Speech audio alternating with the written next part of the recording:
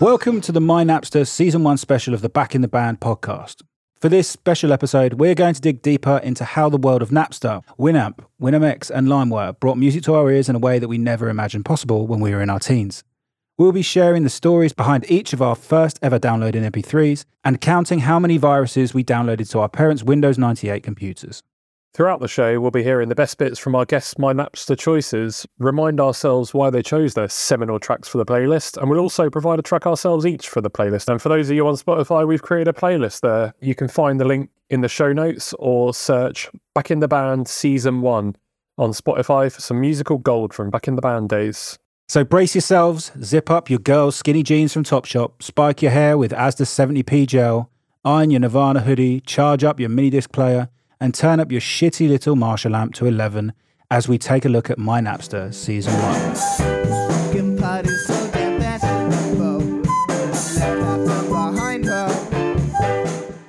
Right, this will be interesting. So this is a bit of a free-for-all, isn't it, mate? No guests, just vibes, basically. Freestyle. No pressure. Plan. No plan, no lyrics, pressure. No tuned guitars, nothing sounds like no talent. No. Same as before, yeah. Just a bit of a fucking mess. But this is cool. So, as we said, we wanted to discuss Napster and the world of peer-to-peer sharing and how that changed everything for us, right? It really did change. I was totally reflecting on it the last couple of days. It was a really unique time, wasn't it? And it wasn't just Napster, obviously. There was many applications, but I don't know, man. I was thinking earlier about actually just downloading an application was quite scary at the time. It was just like a text link on a website and it was just like download here for Windows 98 or whatever we were on.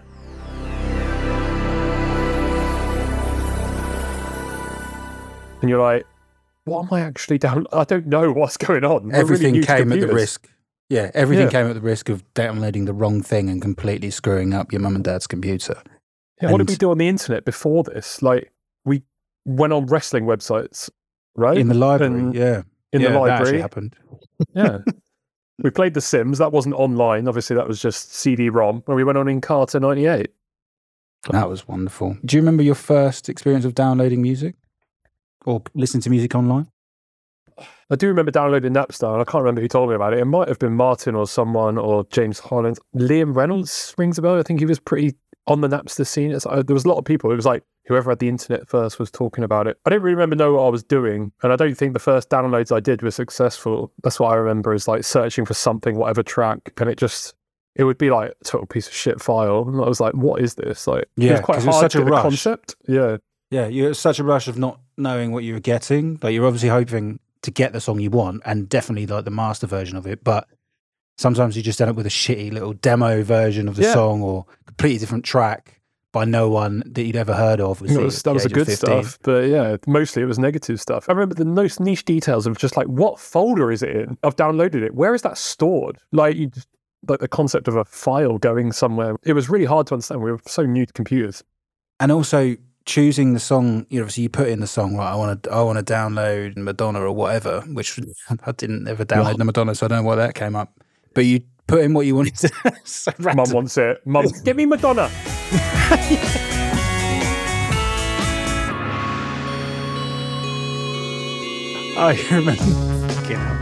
I remember obviously having really, really bad internet, even worse than the average at the time. And like the main criteria on WinamX was you had the traffic light system, right? So it was the red, yellow, and green. So if it was green, it was like you're more likely to get a better speed or it's more accessible. So like even if it was crappy bit rate or whatever, and at that age you just didn't know or care, but that was a really important choice to make as well. It became important, didn't it? But we didn't know about those systems in the early, like, you didn't know what you were getting basically in the first few, right? Obviously you got better at illegal downloading as you got older. It was kind of like we just become a professional illegal downloader. But in the early days, I don't know what I'm going to get. I don't really know how this works. I don't really know if it's legal or not.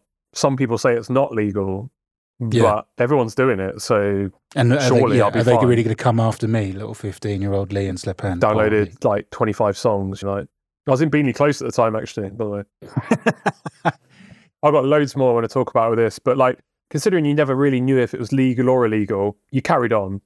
Did the law have to take time to catch up, I guess, didn't it? It was like, that's always the way with the technology is like the law is never quite on trend. We didn't know that at the time. We were like 13 years old. But well, there was no precedent for it. at all. So No, the labels no. didn't know how to Police it, deal with yeah. it and react Yeah. to it, and what public reaction would be to people being prosecuted for it as well. Yeah. Speaking of which, you've seen that Spotify, the playlist Yeah, series I watched on it all, Netflix. yeah. Really good, right? I really enjoyed it. I thought it's an interesting story, but yeah, taking on the labels, obviously, it did seem like it was going to always be a challenge, but they got there in the end, didn't they? But they just probably knew, like, get over that hurdle, find one person that agrees, and then job done. But I mean, Yeah. Spotify was interesting because you're just like, how is this going to make money? I was paying nothing. It was like a few ads, but Yeah, and I remember Spotify obviously jumping ahead of quite a few years, but I remember in uni, we talked about it with Dave Bentley in one of the episodes, but our lecturer at the time was like, yeah, this thing called Spotify is coming.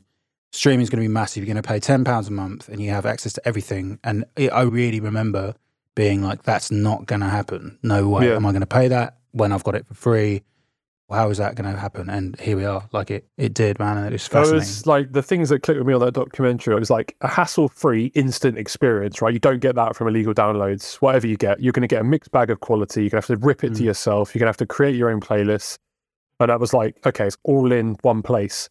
And then it was like when there was a bit in the show where they're like, we can charge a paywall because people will not want to lose their playlists. It's basically like building up a subscriber base, isn't it? Of just like people who, my starred playlist now, I would probably pay £25 a month for that. Like, I would not want to lose it because Imagine so much you lost music. it, and how could you price that? Like, someone said to you, right, I've taken it from you, and you're not getting back until you give me. I'm going to hold you to ransom, and you feel like what, £500? What's relative, but Probably a few hundred, yeah. I'd be like, I want to know what was in there. If they said, we'll let you look at it for 10 minutes for £100, I'd be like, all right, let's do that. Here's a question as well. Have you still got your iTunes library?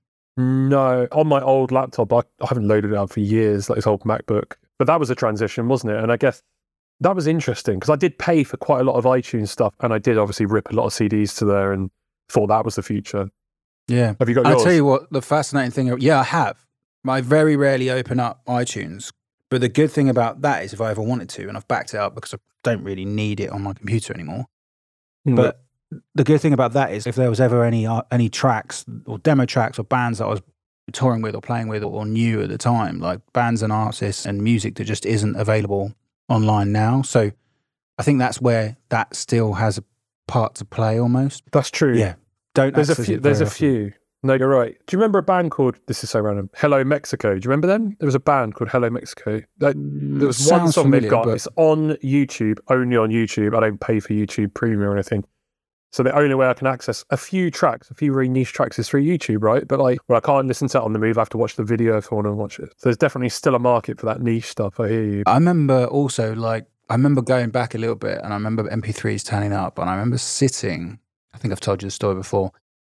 It was when MP3 started kicking off and we were in my nana and granddad's down in the south somewhere in the middle of fucking nowhere. And they had really bad internet. I'd somehow commandeered my dad's old work laptop. So I'd managed to somehow install Winamax. And I was downloading something on the really bad internet, taking forever instead of just sitting around doing nothing. Or at least I was sitting around doing nothing, waiting for the latest console. Sit around, stare at that, yeah. And my dad was like, what are you doing? So I'm downloading MP3s. It's like, why are you doing that? I said, well, I can get stuff for free and stuff. And it's quite cool. It's got everything. Look, check it out. And he said, I wouldn't bother with that because I was reading an article in the Daily Express that basically said that MP3s aren't really going to go anywhere. It's not proven. I wouldn't bother with getting an MP3 player. And so the moral of the story is that my dad or anyone needs to stop reading the fucking Daily Express, really. But I just remember him being like, no, that's not going to happen. CDs are still going to be around. And again, here we are. Now, what I was thinking about was like, obviously the controversy in the industry, it took a shift away from CD sales, right, eventually. But once you'd really figured out how to rip them. But I was thinking like before that, I remember being so proud of my CD collection that like, I just continued to keep buying CDs even though we were downloading stuff. So it wasn't like an instant impact for us. And it was like, we would just buy them. And I guess I was thinking my justification really at the time was that because the quality on the MP3s wasn't always great, you might have to download it 2 or 3 times, right? If you really like that track, to be like, that I want to get the best quality version or whatever.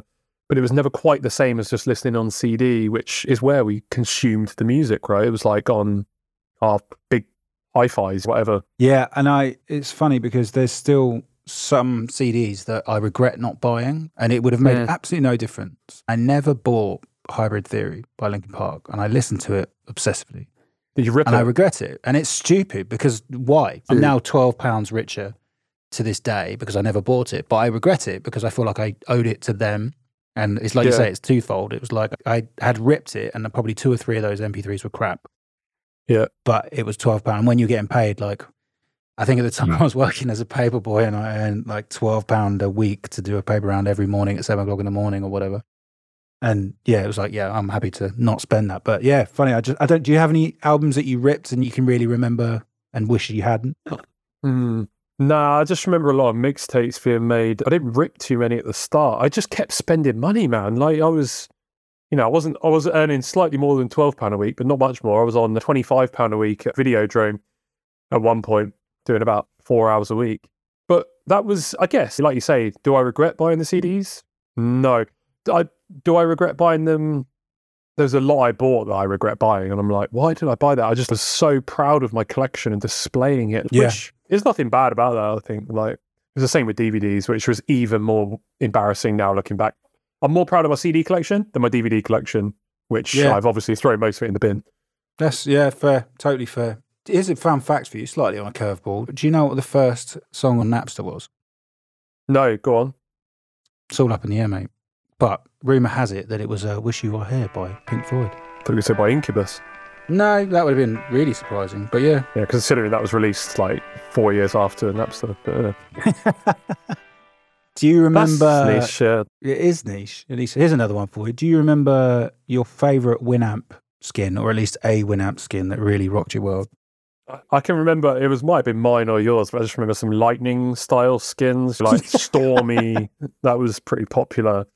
Winamp skins needs to be explained to the average person. So anyone the average under person, the age of 30 is not a Winamp skin is. There's no one under the age of 30 listening to this conversation because they're all people that we used to go to school with, or my mum and dad. Hi, mum. So my mum wouldn't know what Winamp is, so let me tell my mum what Winamp was. Winamp was a media player, and you could change the graphic user interface, which wouldn't mean anything to my mum either, but you could change what it looks like and the layout of all the equalizers and the track. And I want to quickly share my screen with you, mate, and maybe we'll put this up on. There's one that I saw the other day, and it really rocked my world. Do you remember it? Oh my God, yes, of course I remember it. That's so sick.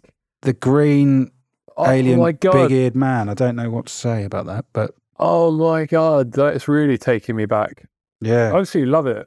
Everything felt so customizable, a bit like, I guess, Google phones, Android is now, but this was high level, wasn't it? Like, people were uploading all sorts of shit like this. So important, it changed everything.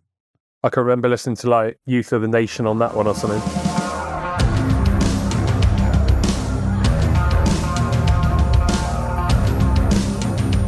Yeah, I thought that was just an interesting time. I think there's something in it. DVDs is a bit like, if I'm buying a DVD, I don't really feel like I'm giving to the artist as such. There's a lot of people involved in a film, a lot of people involved in music, obviously, but I still now and then, to this day, would buy the odd bit of merch from an artist, just because I feel like I'm supporting them, especially a smaller one. That's like my only justification in the back of my mind for the stuff I spent on CDs was like, sort of help their careers a bit in that minimum tiny way. They make most money out of it, didn't they, at the time? Well, it was that whole thing of investing for you as well. Once you've invested in it, then you make the effort to listen to it, and rather than just throw it away and skip track and everything. And no, that's true. Hey, I sound like an old man. I've said so many times, it really bugs me that my kids are not going to understand that, and that the music will just be so disposable to, and they just won't comprehend. Like, actually listen to an album. No, I totally agree. But I reckon there'll be a retro phase to this, like there is with most things. I think there'll be a kind of like renaissance of listening to things all the way through, or the smarter kids will do it. Obviously, everyone else will just rinse it. But it'll be like, you've got to do it like they did in the old days is always like a bit of a nostalgic thing to do for new generations. So I reckon it's going to make a comeback, basically. Yeah, I agree. All right. I think let's move on from here. And let's hear from our first 3 guests on the podcast of season 1. And we're going to hear from Will, Ollie and Kinsey as they give us their My Napster tracks. I'm going to give you a track that we played in Deviate the Band. And it was probably, I think it was the first one without a piano in it. It's pretty radical for me. So the track is By the Way by the Chili Peppers.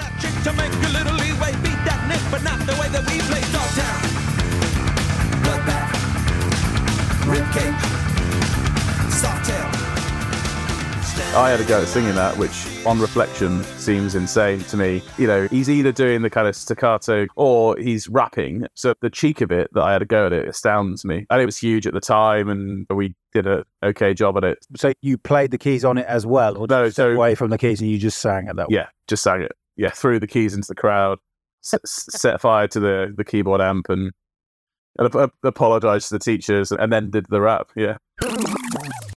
So, Ollie, tell us a song. What are you going to give us today? Jimmy Eat World, The Middle.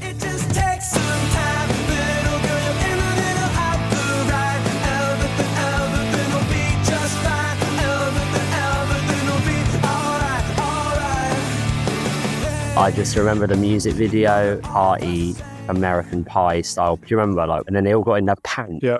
Don't know what the meaning of that was. Yeah. I remember it jumps in the pool and like you can hear it as they're underwater and then they come back out and it's amazing. And then like for the rest of the band, because we'd given up on the other song. And for some reason we're like, it has to be in drop D still. What's in drop D? Why? Yeah. Because you can't simply imagine retuning just before the song. Well, we have to tune down from McFly to it, don't we? So tune back up? I don't know why that's a thing. So anyway, we had to be drop D. So I found the middle and someone had a copy of Total Guitar, was it? And it used to come with a CD. Yeah. And I just decided, right, I'm going to do this bit. You're going to do this bit. But really tight, like exactly how it was.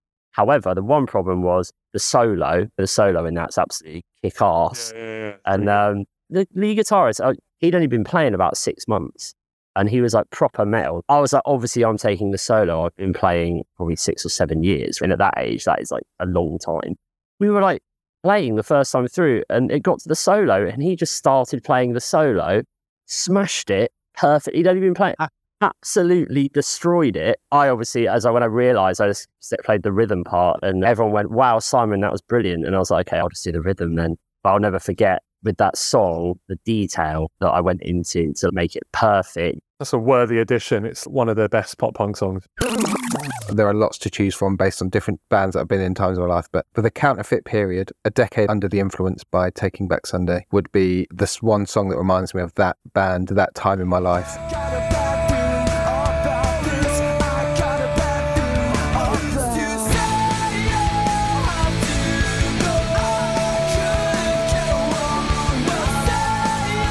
As we've touched on, I was heavily into Green Day, Blink, New Found Glory. And then the drummer put on a Taking Back Sunday album at a house party. And that song came on. And I was like, what is this band? Honestly, I don't think I'd even heard of them. And just the double vocal, everything about it just blew my mind. So then we ended up covering A Decade Under the Influence in Counterfeit. And I just remember like the bass player took some of the vocals from me and it just completely changed the way we probably wrote songs after that, tried to make things more complicated, but we had a lot of fun playing that song. Then from then, I just became a huge Taking Back Sunday fan. It just reminds me of that latter school year time. Nice, love that.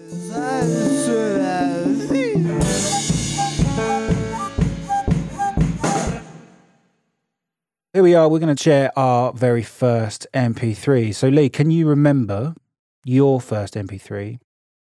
First downloaded MP3. Yeah, like this was I had to really rack the brains for this one, but I'm pretty sure at the time I was listening to this type of this song on MTV or the Box, which was literally where 99% of the stuff I listened to would be from. That or Chiltern FM in Bedfordshire for the Graham Torrance with Late Night Love, yeah. Yeah, Tracy Chapman, Fast Car. Every night, Late Night Love. It was a big classic. Had a feeling that I belong. I had a feeling I could be someone. No, yeah, like I said, MTV The Box was like where I was finding music. So it was like, Aguilera, Britney, Eminem. These were like really popular artists at the time. But this song I downloaded first, I'm pretty sure on Napster, whether it was good quality or not, I think it was Jay-Z, I Just Want to Love You. I'm a hustler, baby. Oh. I just want you to know. Oh. It ain't where I've been, but where I'm about to go. Now I just want to love you.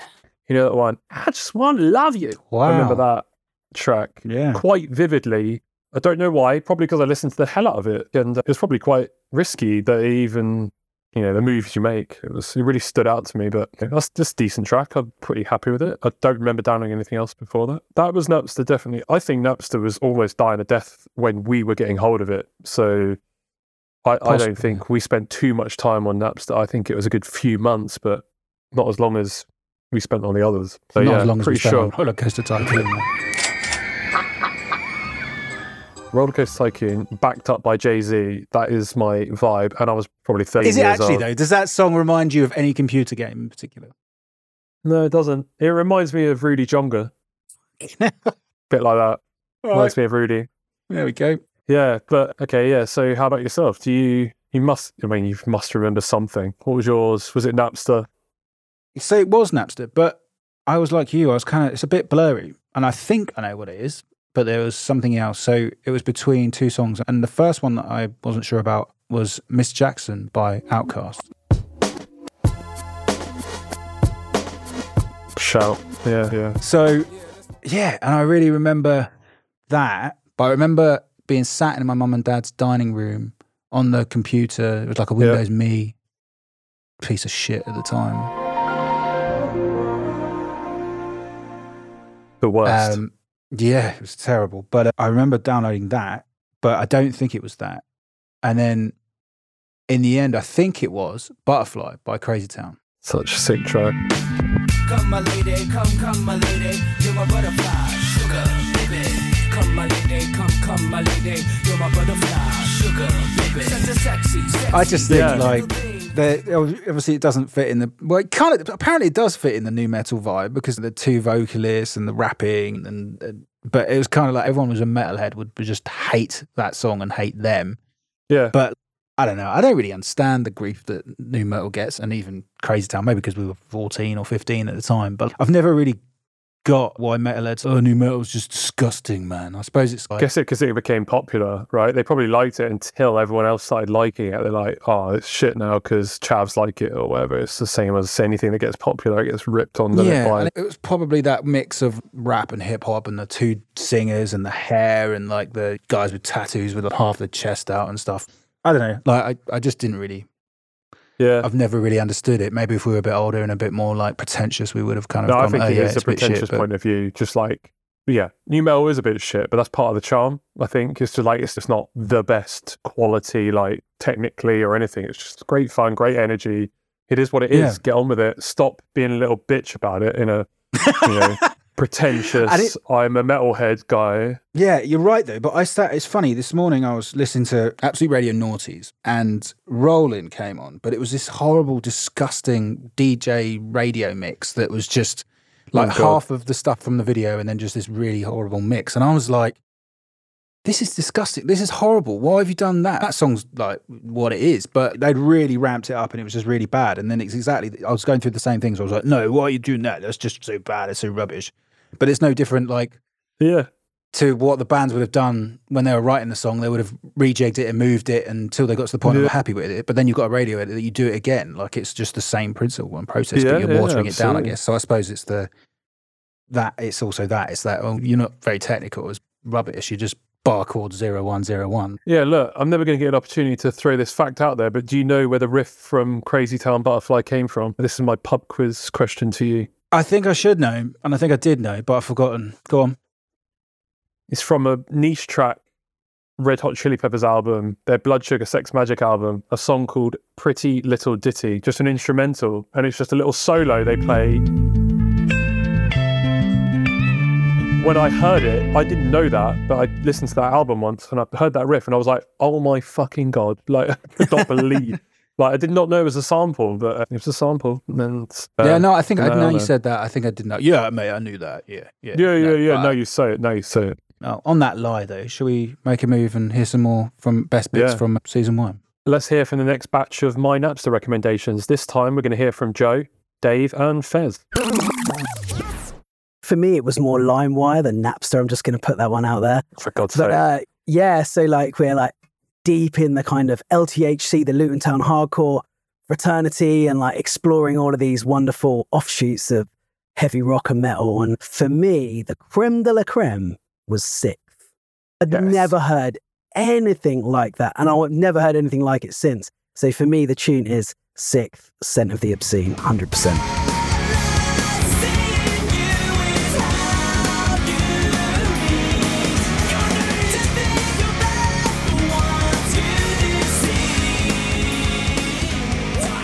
I mean, honestly, man, when anyone says the word sick, I just want to bang on that whole album, that iconic first album, and say, I'm really gagging to do that after this now. I'm not going to be able to put my son to bed. I'm going to have to bang it on. Yeah, man. If my wife heard that album and I said this was my favourite band back in the day, she was into garage and drum and bass in those years, she'd be like, why are they screaming and who are you? We were all big Six fans, weren't we, Stu, mate? That's epic. I was obsessed, and still, like you said, it's one of those things in life, especially if you've had a bit, just kicks off. And I don't know what it is. Sometimes I think also because they were local, right? Yeah. I think they're Watford-ish hop. Yeah. And I just think there's a bit of a proud thing there as well. Yeah, they kind of felt like ours, didn't they? They were like that local, and it's like the horn they played at, and they were just like, it's quite inspiring, isn't it? Yeah. For sure. Yeah. That's a great choice, man. Love that track. I am definitely going to choose I Can Climb Mountains by Hell is for Heroes.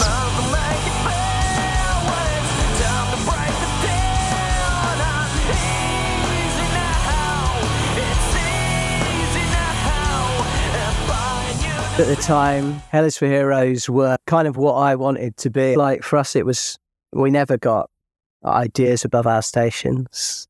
Nice little pun there, a little bit of 100 Reasons. Little bit of 100 Reasons sleeping through. But like, we did look up to bands like that where it felt like they were never going to be Metallica. They were never going to be Radiohead. They were never going to be there forever, even though they are still around now somehow. But it looked like a level that we could aspire to in some way. That album, Neon Handshake, Hell is for Heroes, it was a real time of anticipating an album coming out. I remember waiting for that to be available, waiting to get that album and downloading that track, a few of them, Night Vision, You Drove Me to It, on LimeWire, getting them on LimeWire, whacking them on Minidisc, I think.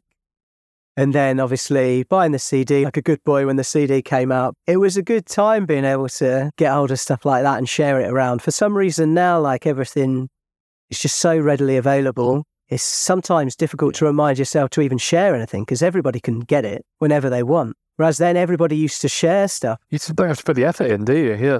But yeah, those glory days are over. Nasty.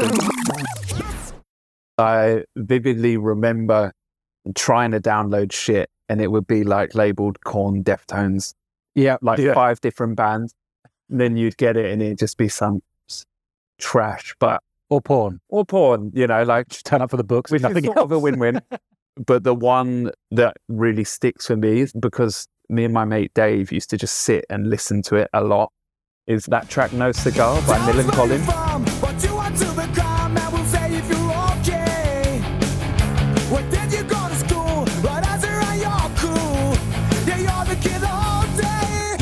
What were you listening to it on? I would probably be listening to it on a, what's it called, a Discman? Walkman? CD-ing it up. The CD Discman, because I used to work in Tesco's at the weekends and I would always have my Discman and it would either have a selection of Tony Hawk stuff or like a Fat Records compilation or some faux political shit like Anti-Flag, thinking I was a legend. But yeah, man, it would be the Discman, I would say. What memories is that bringing back right now? Mill and Collin, No Cigar. What are you thinking about? Graffiti in car park. Yes.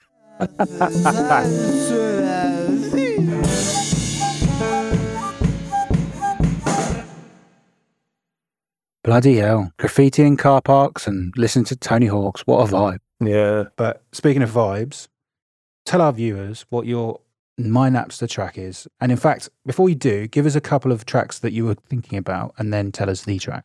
I've been thinking about this for most of the series because everyone reads their Napster stories to us and I'm like, I'm not even listening. I'm thinking about my own songs here, right? That's kind of my vibe. Like, yeah, good track, mate, but I'm just thinking about me. A couple that were considerations, and not because they're like my favourite songs right now, but were songs like Deftones' Knife Party, songs like that really made me bond with people.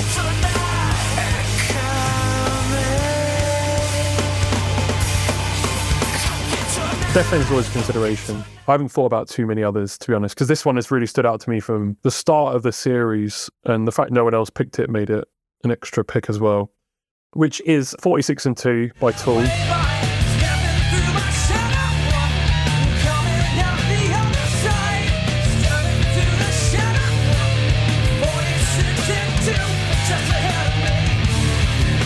And for several reasons, obviously, it's an incredible song, and I'd still listen to it any day and enjoy it. Like, incredible, like 6 minutes of music. But it was like, I guess first and foremost, it was like when I felt my music taste really started to shift away a little bit from just new metal, rap, and whatever was being played on Kerrang or punk or something. It was like a bit more complex, a bit more interesting, and a bit more challenging. I don't know, like in a pretentious way, but I loved it too. But I was like, this. I've never heard anything like it. Do you remember how you came about it? Yeah, and that's the second reason why it's my choice, because like how I even found Tool at the time. They were not big in the UK, but it was like, you're not going to find them in the UK. This was before they released like Schism and Lateralis album. Lateralis, how do we have to say it? Lateralis, was it? Lateralis, yeah, before that album. So like, they were pretty hard to find, hard to come across. But this was the beauty of peer-to-peer, and I guess socials, was when I was downloading a song off someone, sometimes I would message that person. You can message them, send a little direct message and say, hiya, how you doing? There was this guy, and I was like, I used to say to people, can you recommend me a band or a song? I don't know why, 'cause why not? And this guy said, listen to Tool, and I'd be like, okay, what song? Because we had to choose a song back then, and I'd be like, take me ages to download it. And he said 46 and 2 by Tool, download that. And I was like, holy shit. And then I think he recommended me a few other tracks later on, which were probably good as well, but that I never forgot. And I just think that was what it was all about. It was just quite social as well, this peer-to-peer stuff. And I really enjoyed that. I've completely forgotten that you could message people. I think thinking back now, I think you had told me that, but yeah.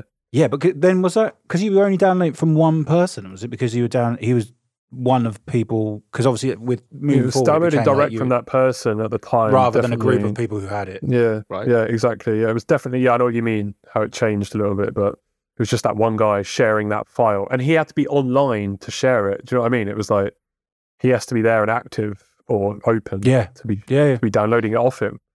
And I think that track's outrageously good.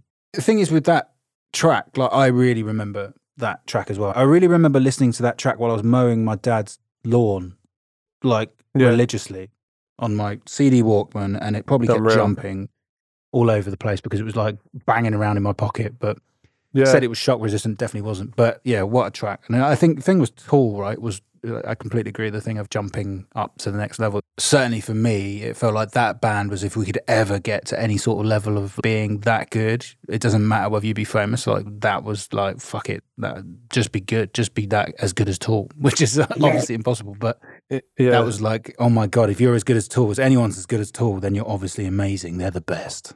When I started to try and learn about like time signatures and all that, and I was just like, I cannot understand it, like I can't even count along to it. I was just like, it was so complex to me at the time, but I hadn't heard many songs as well, like because of, I don't know, whatever music I was listening to. I hadn't heard many songs like over 6 minutes or 5-6 minutes. This is quite new to me, actually. I'm used to 3-minute pop songs. It was exciting.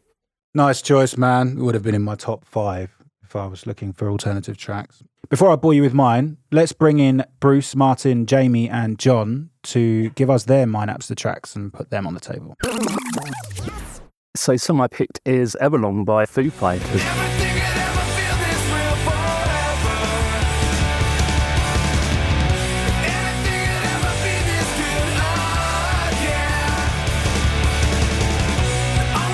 The reason it's like special is it was the song, like it sounds a bit romantic now, but it was the song that kind of brought me and my mate Ollie, the bassist in the band, together. At the time when we met, I was very much more into my dance music and stuff like that. And yeah, it was a song, I don't know, it kind of formed our friendship, I think. It was just one of those songs, it's quite an old song now, it was even old like when we became friends, but it's just that song that kind of like always came back, always hung around at the end of the night whenever we were out, we'd always forever long on. So it's just that song that kind of really reminds me of making friends back in the day. What a fantastic tune, mate. I'm going to go with a Nirvana song, actually. I'm going to go with Nirvana, Drain You. Nice. One baby, two, another says I'm lucky to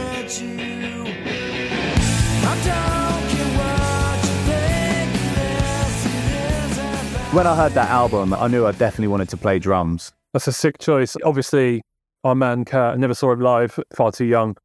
But there's this, have you heard this Elvana covers band? Have you heard of them? No. They're an Elvis / Nirvana cover. He's basically an Elvis frontman. He dresses up as Elvis, comes out dressed up as Elvis, and they play Nirvana songs. And then they did like Glastonbury, they do like big festivals and stuff, and they are fucking sick. And it's the closest I'm ever going to hear a bit of Nirvana music live. And man, it is banging. Keep an eye out for them. Man, I'll try and go and see them. Yeah, well good. This is the first song I downloaded on Napster. And I still remember it downloading. I remember it taking a couple of hours or something. Genie in a Bottle, Christina Aguilera. Yeah. Yeah. Exactly. Yeah. It's 99 Red Balloons by Goldfinger. No.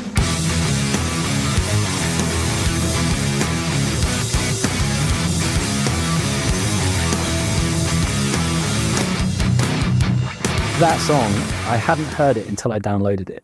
The first time I heard it was after I downloaded it. So I don't know if it's like a delayed gratification thing of waiting 2 hours for this thing. And then hearing it for the first time, that cover of it is just amazing. There's not much music from that era that I still listen to, but like that's one of the songs that I can still put on and I still enjoy listening to it. It's a great song. I saw them play at Slam Dunk Festival a few years back actually in Hatfield. No way. Yeah, it was wild. Yeah, it was like a party just blew up as soon as they played that. It was... Oh, they played that? Wow. Yeah, good song. Brilliant tune. Great choice. I'm going to go for My Own Summer by Deftones.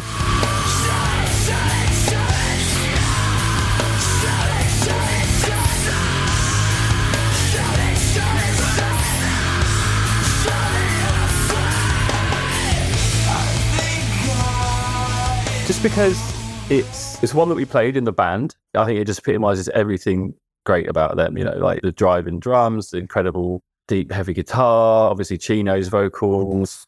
It's actually one track that I first heard on the Matrix soundtrack. Like it features on that, and I remember that was a soundtrack that was so varied and so cool. Like it had Prodigy on there, it had that amazing Club to Death track by Rob D, but it also had this one, and that was one of the first sort of movie soundtracks. So what was that, 99? That again, when I heard that and I heard this song, I was like, wow, okay, cool. Later down the line, we all really got into Deftones, particularly that album. And still am. Oh yeah, particularly that album Around the Fur, obviously. And I still listen to them a lot. I think of all the bands that we were into, probably Tool, Deftones and The Perfect Circle are the ones that I listen to most now. When it gets hot, when we get that first decent weather of the year, I always tend to put on that album Around the Fur, and that's obviously... What an opening track, honestly. You won't find many better, will you? Yeah. Exactly. It's a great track. It's a good choice.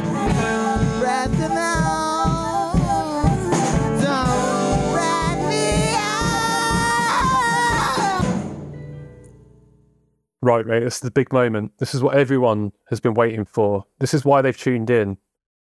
The man who does the mixing on this podcast, the man who came up with a concept for this podcast. Tell us your track, and it better be fucking good, mate. I swear, because you've ramped up that pressure. I'm serious. If it's not a 10 out of 10 track, you going down. But, you've really ramped it up. All right. What is your track? It's going on the playlist. What is it? It is Giving In. No, it's not. It's a battle between a Demons Giving In.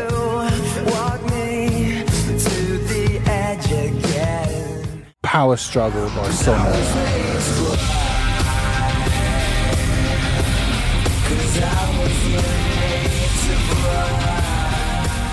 Yes, more. So actually, like you said, this isn't my best track ever. It was more, I looked at it from the perspective of what track reminds me of being in a band in school and like the best moment of being in a band in school. There were so many moments, and we touched on some of them with John, right? And not all of them, but there was some that was just really embarrassing when you look back. And then you got to a point when it was actually like, okay, yeah, fine, we're only covering stuff, but this is cool. Like for us, everyone else probably thought we were a bunch of geeks, but we were enjoying it and we were pretty happy with what we were doing. Yeah. And felt like we were jumping up a level. And for that reason, I chose a track that really brings back that excitement of being in a band and feeling like you're going somewhere and we were potentially going to get signed and be famous and everything else. And so I'm going to choose Nice to Know You by Incubus. Oh, yeah. Nice. Yeah.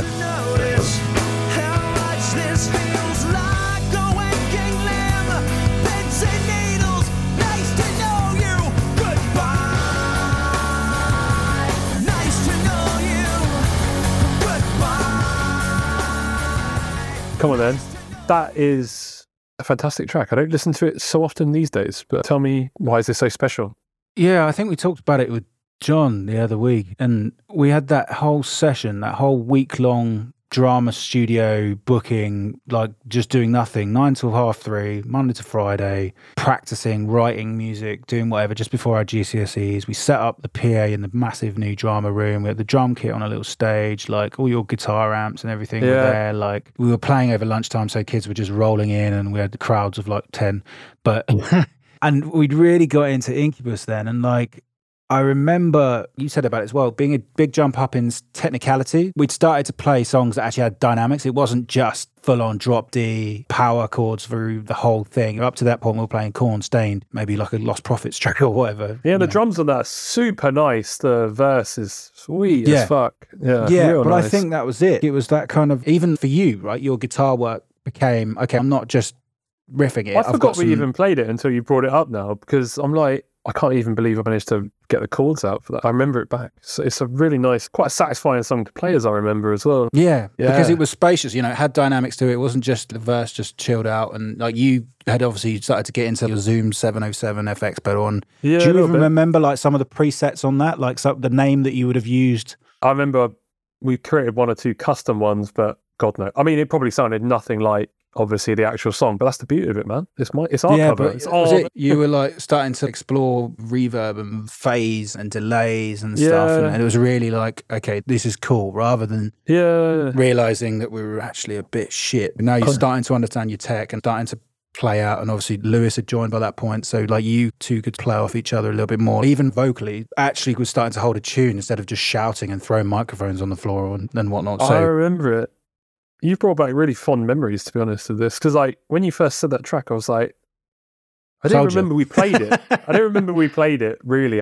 Now I remember it after talking about it back. Wow, yeah, it is, like you said, it's a step up from Blind by Korn, which is quite simple to play. But yeah, you're right. I guess that's what podcast was all about in the first place. It's like trying to bring you back to those band days, and that definitely has brought me back. It felt like also that session, I don't know if you remember it, the DVDs that they had as well, Incubus had. And again, was obsessed with Incubus at the time, right? Morning View Sessions or whatever was one of them. Yeah. Morning View Sessions, and I think it was just Morning View Live or just Live. I can't remember. There was the one of them. It was in a little studio. They had people sat there in a circle round them and stuff. And it just felt like that was our version of it. We were doing that stuff, Morning View Sessions. It was really nice weather as well that week. I really remember it, and just having people surrounded us. And I remember, actually now, I don't know if you remember this, there was definitely downtime in the afternoons, probably because we'd like, instead of having decent lunch, we'd only eaten bubble bottles for £2 all lunch. So like our sugar levels were all over the place by the afternoon. And we were like, let's write some music. And I remember we definitely had moments where everyone was just sleepy and tired in the afternoon. So we're like, I remember you like laying in the corner and having your guitar on top of you on some coats or whatever. And it would just be like a complete mess. And I'd be like, oh, come on, has anyone got a riff? And it would just be rubbish. But we were like, oh, we need to power through. We need to do this. And it just felt like that was the next step in our progression. In fact, it was the last step in our progression. But it was really, really nostalgic. That was where the progression ended, yeah, for sure. Yeah, really fond memories, and I absolutely loved those moments. Learning that song and like freestyling it a bit. It's beautiful. And actually, those 2 tracks we've chosen, I saw both those bands live last year still. And okay, cool, I mean, like, still relate to that, you know? Yeah, fuck it. But also, the cost of those tickets was, I probably spent on average for those 2 gigs plus the beer I drank, probably about 300 quid for both of them. It was absurd. But I love both those bands so much. Great times, man. Good choice. Okay, you've pleased the listeners. Well done. Thanks, mate. Thanks. So that brings to an end this special My Napster Season 1 episode of the Back in the Band podcast. It's been a lot of fun hearing some shocking, hilarious, and quite frankly, ridiculous stories about how the tracks we downloaded legally, of course, back in the band, played such a big part in our musical journeys. And it felt like they really shaped who we are today as the unquestionably serious, respectable, and commendable adults of today's society. I touched on it earlier, but it feels like kids today will never know the pain of spending 3 days downloading a Christina Aguilera track by accident, and the next generation of kids will never know how good they have it. Absolutely. And if you enjoyed this episode, check out the playlist. We said it before, you can search Back in the Band Season 1 on Spotify. There's some absolutely brilliant tracks. We went through them all here. You can follow the link in the show notes on the podcast app. We'll be back soon with another special episode, Season 1 Unplugged. For those of you that cannot get enough, we'll be sharing some unheard stories from Season 1's guests, where Stu was just basically being a bit too ruthless and edited them out. They're coming back in, so stay tuned for that. We'll look to do Season 2 soon, and in the meantime, don't forget to detune to Drop C, stick a System of a Down poster on your bedroom door, subscribe and like the Back in the Band podcast on Spotify, Apple, Twitter and Instagram. Thanks for listening, guys.